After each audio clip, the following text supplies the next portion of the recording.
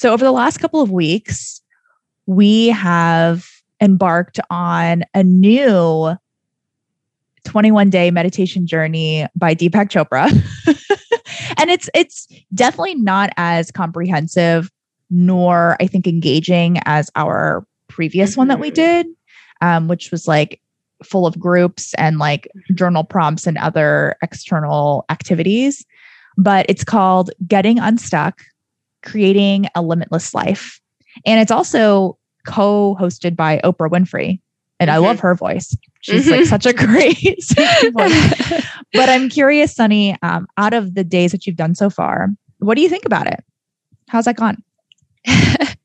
Well, it's definitely not as engaging, like you say, as the first one, like the context of the pandemic, getting reconnected through that chainmail. Yeah. I think there was so much more connection that was happening through that experience that kept me committed to doing one every day. And the check-ins with the people every day too, that people did it. That was also super, like I was getting so much more than the meditation, right? I was creating a community. I was nourishing my relationships. But this one, it's just a standalone 21-day program. And I just felt just such a lack of that. And I didn't end up being able to do it every day. I would forget to do it. And sometimes I would choose other things, like I choose to do yoga or a different meditation technique because I didn't feel so beholden or like I had a stake in finishing the 21 days. Yeah. What about you?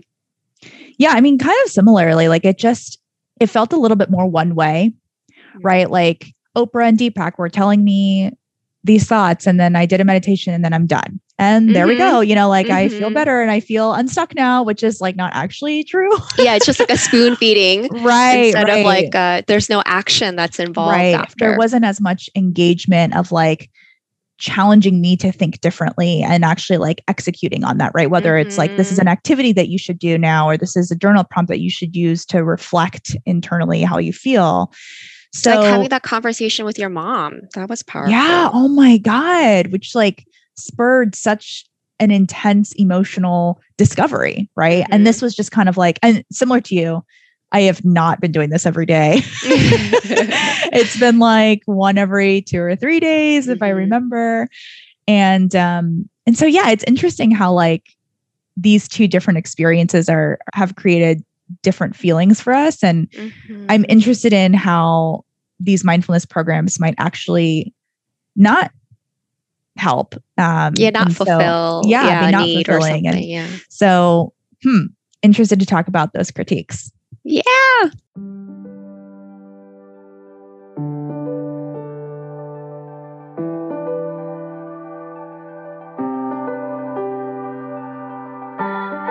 Welcome to our podcast, Are You There, Universe? Hosted by me, Jamie Wu, and Sunny Yu, two high-achieving Asian American women recovering from burnout.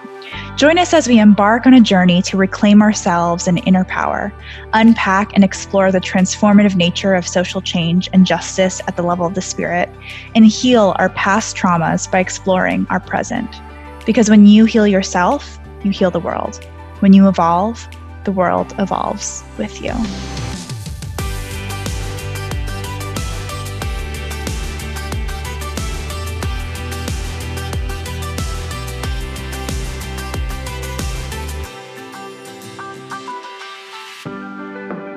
So as we were doing these meditations over the course of the last couple of weeks, I had sent you, Sunny, this article that was called The Mindfulness Conspiracy by Ronald Purser.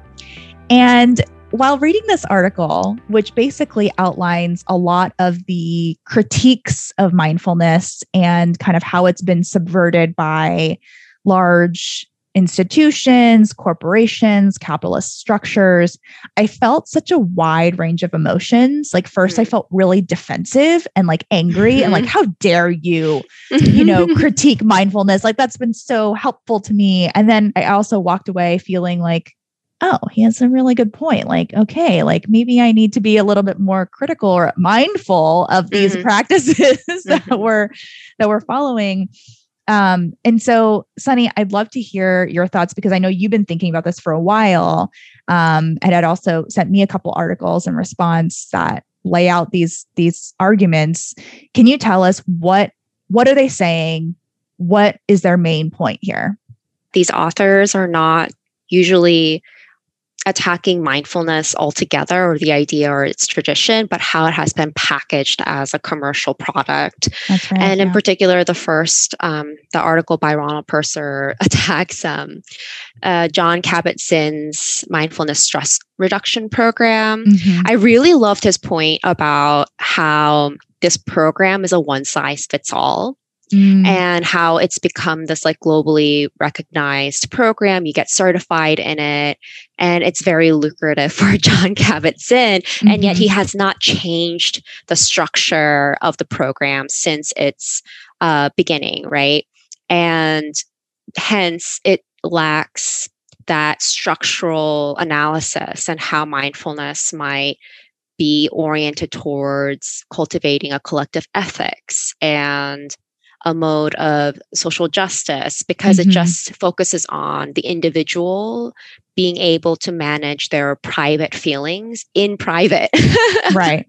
So in other words, it's also saying like you feel stressed and you feel overwhelmed and you're a victim of a lot of issues, whether it might be racism or sexism or all these things. But here is like a one way to just like make yourself feel better, right? And this is going to like solve all your problems in that like you're just working on yourself. Like the problems that you're feeling are just in your head. And if you change your mindset, all will be better, right? Rather than like acknowledging the larger systems at play. Yeah.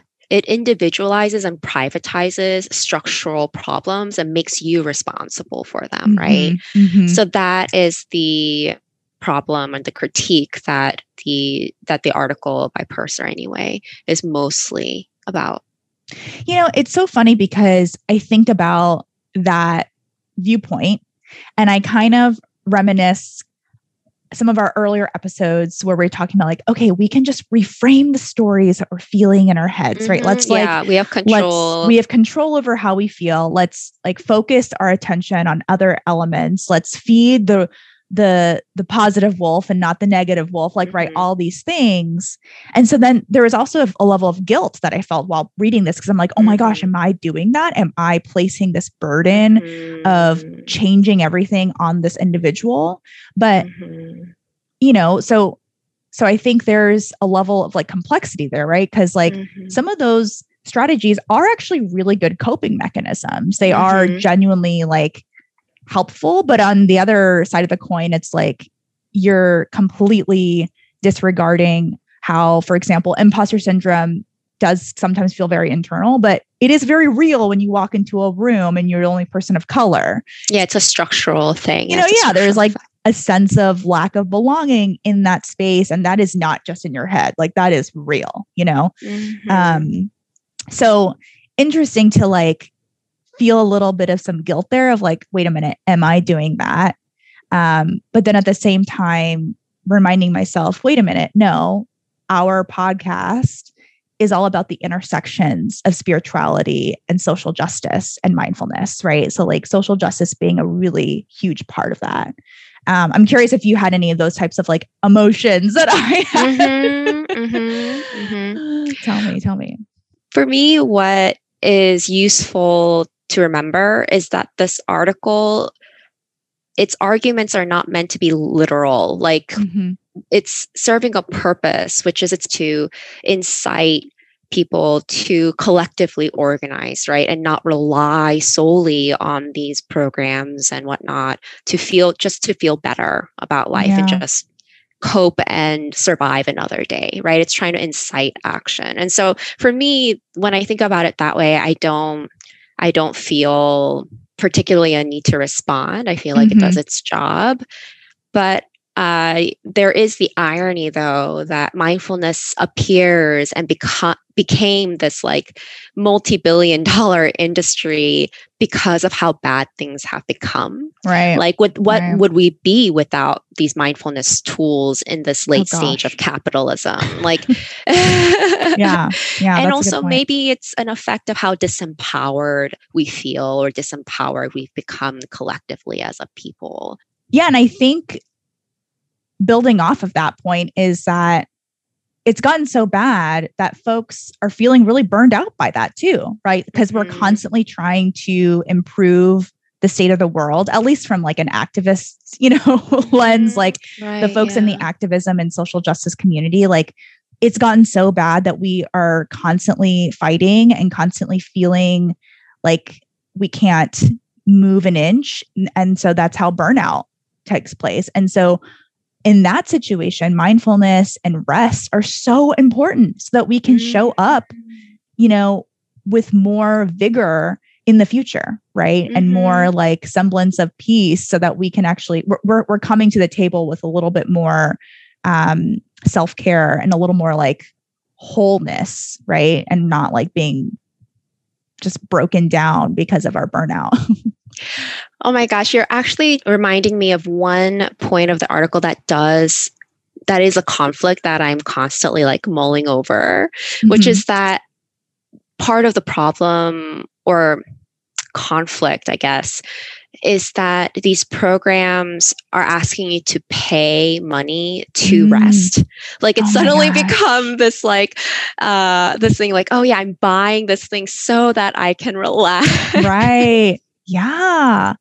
It's funny though, because then there's like, that is such an interesting conflict, right? Because then we also pay money to go to workout classes, right? We pay money, which we could probably do sort of on our own, right? Like we pay money to do yoga when we can probably do that on our own too. But there is a level of instruction or expertise that comes with practicing mindfulness, because we call it a practice. And I think we mentioned this in season 1, like it's a muscle that we have to flex because like it's hard to just like shut off your brain or it's hard to like focus your brain on one thing. Right. And so on the one hand, I totally hear what you're saying. I'm like, yeah, you're right. Like, why do we have to pay for that? On the other hand, like, okay, like maybe I don't mind investing in something or in someone who can help me practice that or can help me with their particular expertise, Yeah. The way that I think about it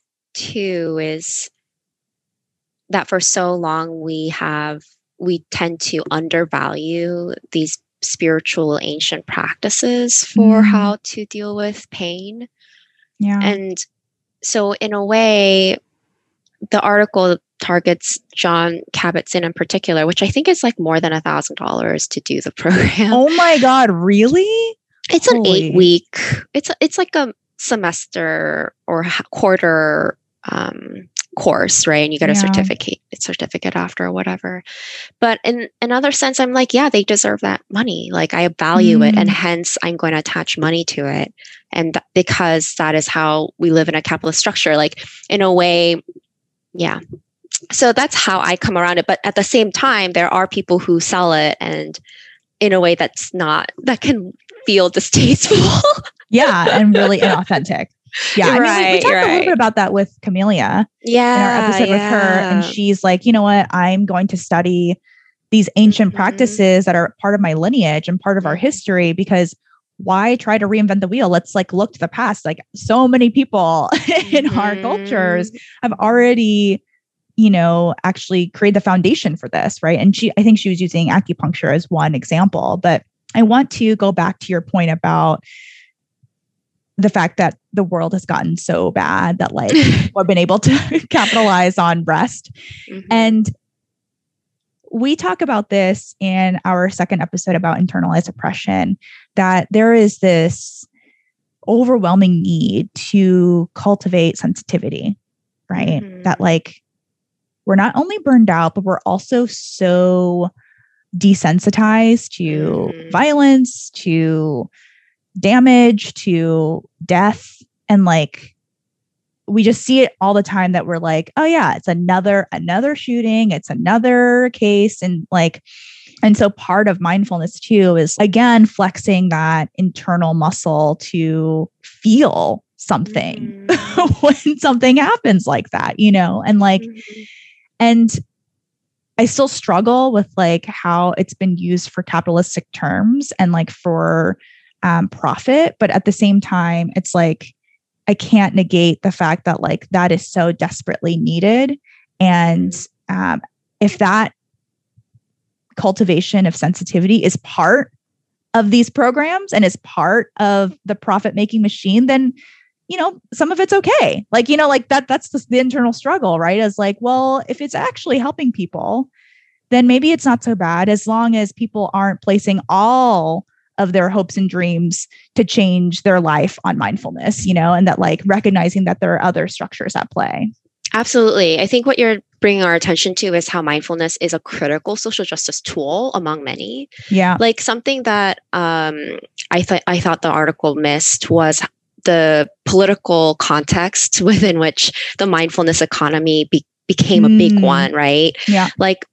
Honestly, there was so much that happened in the 60s, 70s, and 80s. So many laws, Supreme Court justice, things like Board of Education, desegregation, Loving versus Virginia, right? Yeah. Interracial marriages, all of these structural changes happened. And yet racism continued. Police continued to kill people. Right. Slavery became the carceral state. So structural change did not lead to the revolutionary new world that we thought it would, because it didn't look into our inner worlds. Yeah. If you are wondering about mindfulness initiatives that are grounded in social justice principles, check out the Center for Black, Brown, and Queer Studies at bbqplus.org. This organization offers open source educational materials and programs to build social justice leaders of our future. To learn more about how we can build communities around yoga and meditation and create more trauma-informed therapeutic modalities, check out Dr. Gail Parker's book, Restorative Yoga for Ethnic and Race-Based Stress and Trauma. If our show resonates with you, follow us on Instagram at areyouthere.universe.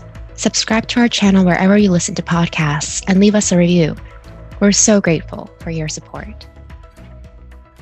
Something that came out of the second another article that's called Fuck Mindfulness Workshops by Tithi Bhattacharya.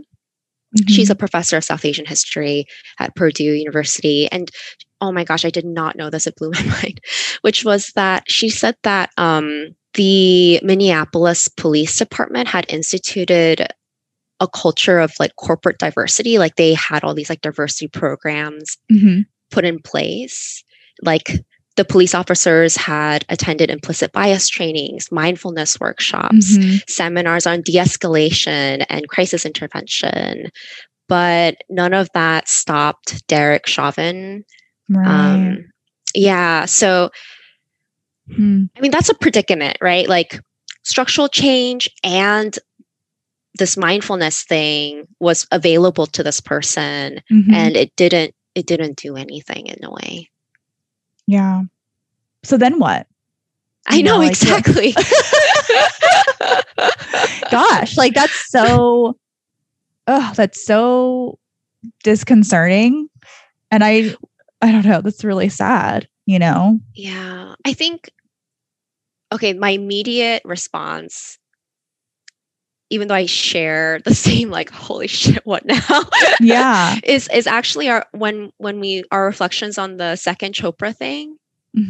These programs seem so disconnected from they're just a plug-in, right? Yeah. And actually what the change and transformation we experienced from the first Chopra meditation was because it required us to engage and create community. Yeah, I mean, that's actually a really good point. It's what is the makeup of these trainings, right? These bias trainings, de-escalation trainings. I mentioned before that I am now a facilitator with Ready Set Consulting, and we do a lot of these types of workshops. But something that like I think sets us apart from the typical like check the box workshop is that we engage with our clients really early on, like over the course of months, even a year.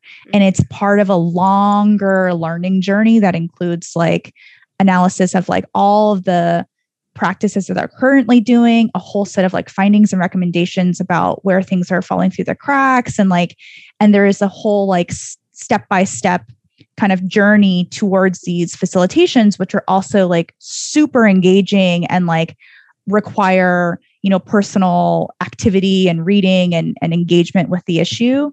But like your point is well taken. It's like, if these are just kind of like those typical, oh my God, you remember watching those like harassment videos, like anti-harassment videos at the workplace. Like I remember watching one when I worked in the US House of Representatives.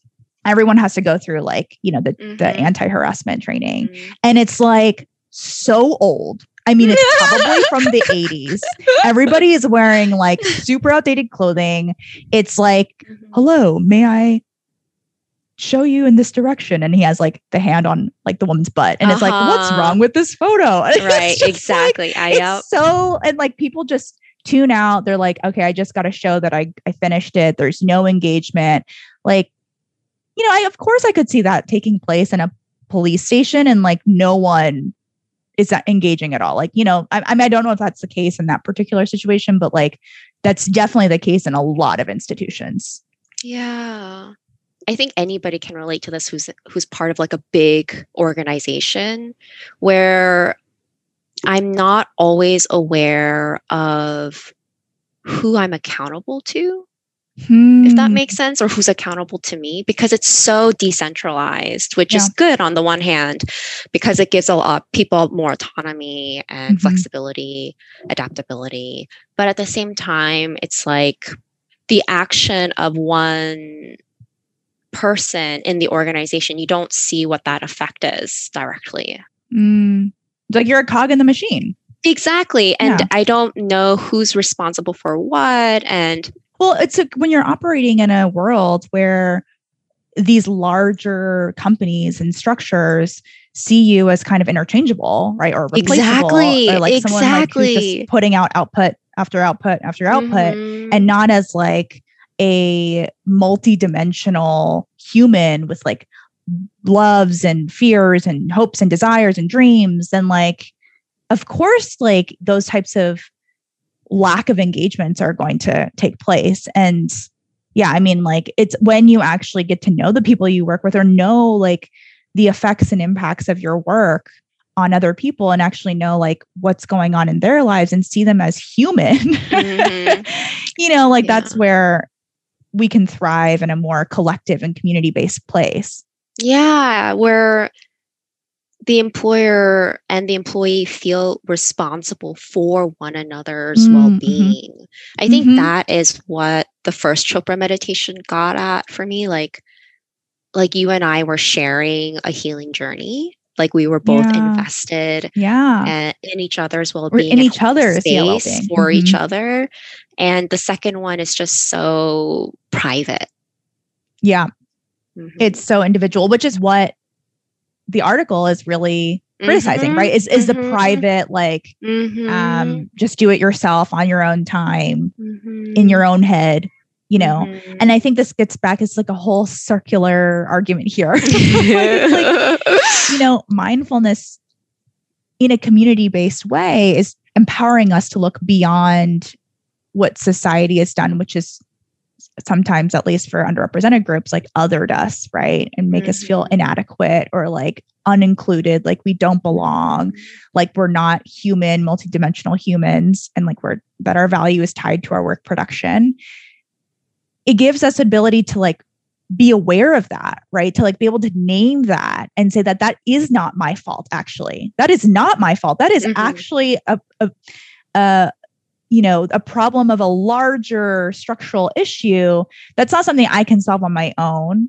And now I'm clear-headed about that. And now I can come to the table and help actually dismantle that structural problem that creates those types of like toxic environments and cultures. So like in another way, it's like mindfulness is actually not simply just used to reframe maybe your own mindset, but to like make you aware of all of the structural systemic problems that are not your fault that you can help now show up for and help break. Yeah. Oh my gosh. You're reminding me of, gosh, it's so like part of the main thing that I get from mindfulness is I get a sense of clarity around what is actually going on. And when I think about it that way, did you watch that? It was like a Netflix documentary about the whole like group of people who use bribes to get their children into. Oh my God. I can't believe you're saying this because I literally just watched, it's the college admission scandal. I just watched it last week.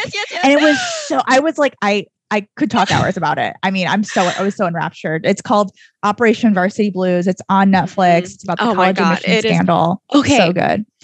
What I loved about that documentary is towards the end, there's this admissions officer who's basically like, I don't blame these people for trying to cheat the system. Like the system, like motivates them to do this. Yeah. And not only that, the institution that created those motivating structures still are like there's no accountability. Yeah.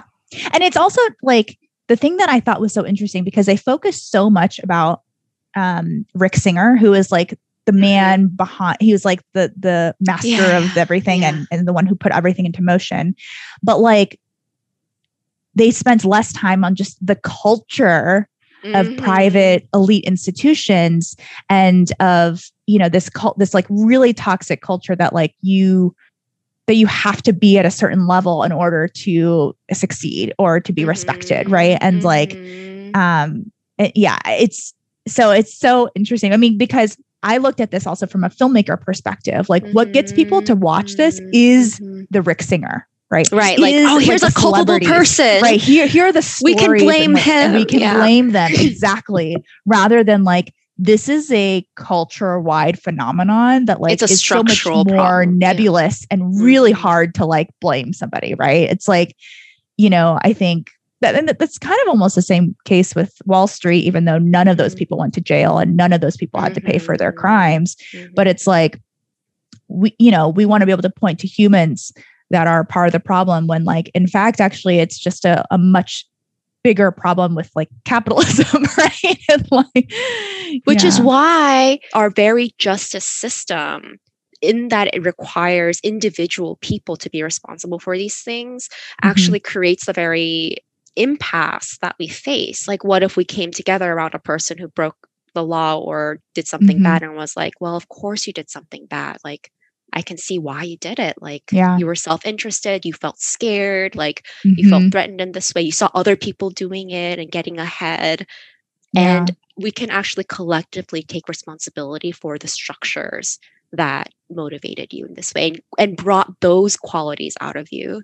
I mean, that's like, and that's essentially what these kind of doped up mindfulness programs are doing, right? They're like, take personal responsibility, right? They're like, you have the power to change it, you know, and yes, we do have an extent, a power to reframe how we're analyzing certain things, but let's use that power to analyze our surroundings, to be critical of them and to challenge them and to question them and not to be like questioning yourself, right? Suchin brought up this great point. Like if I had known, you know, being mindful and recognizing, okay, now I'm an introvert. So now I can shape that to be like, okay, how does this environment now create a harmful situation for me? How can I change this environment and this culture rather than, oh, I'm at fault here. I'm tired. I'm weak. I'm worse and I can't do anything. You know, like, yeah, exactly. Oh my God, I'm getting so many breakthroughs right now. It's so helpful to talk it out, you know, because I'm like sitting with all these, but it's really helpful to talk it out. And like mindfulness for me, what it is about an environmental change. So like in my energy class thing, it's like a Thai Neigong class. It's really about creating a system, a structure that will bring out the best qualities in you. Yeah. and create that environment and let you have control over that environment as much as you can, right? And ideally it makes us more aware of the power that structures have over individual minds. Yeah. Well, I mean, this has been such a fabulous conversation. We're working through this as we're talking about it. And I think that's important to like humanize and, you know, to recognize as well for ourselves who are in this space and are kind of thinking through criticisms and critiques and where we are in that, you know.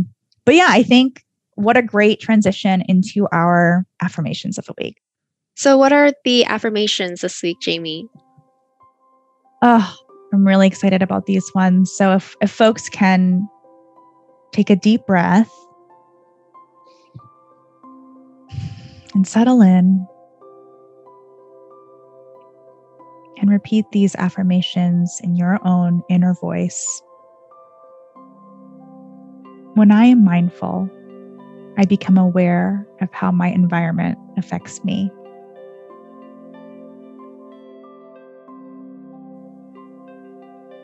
I allow clarity to inspire shared action. I am part of a collective.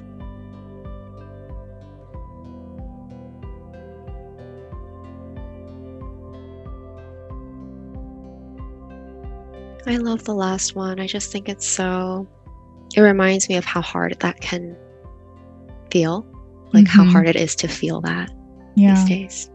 Yeah. But how also nourishing to know that that is the case. Right? Exactly. It's like, oh, it feels so hard, but then on the same vein, oh, I'm so grateful for that. Yeah, totally. Yeah. Well, thank you, Sunny. This was such a fun conversation. Yeah. And I will be noodling about this for a while. And I encourage folks who are listening in to continue thinking about this. Send us articles, send us thoughts, send us your questions. We're so excited to dive into those. So thanks so much. And we'll talk to you next time. Thank you for joining us on Are You There Universe, where we get to reimagine a new world together. We're so grateful to you and hope you can join us again next time to dive deeper into the intersections between social justice and spirituality. If you're curious about our other projects and extensions of this work, connect with us. We'd love to have you join our community on Instagram at areyouThere.universe. You can also find me, Sunny, at Sunny_Mystic, and find Jamie at Jamie Woo.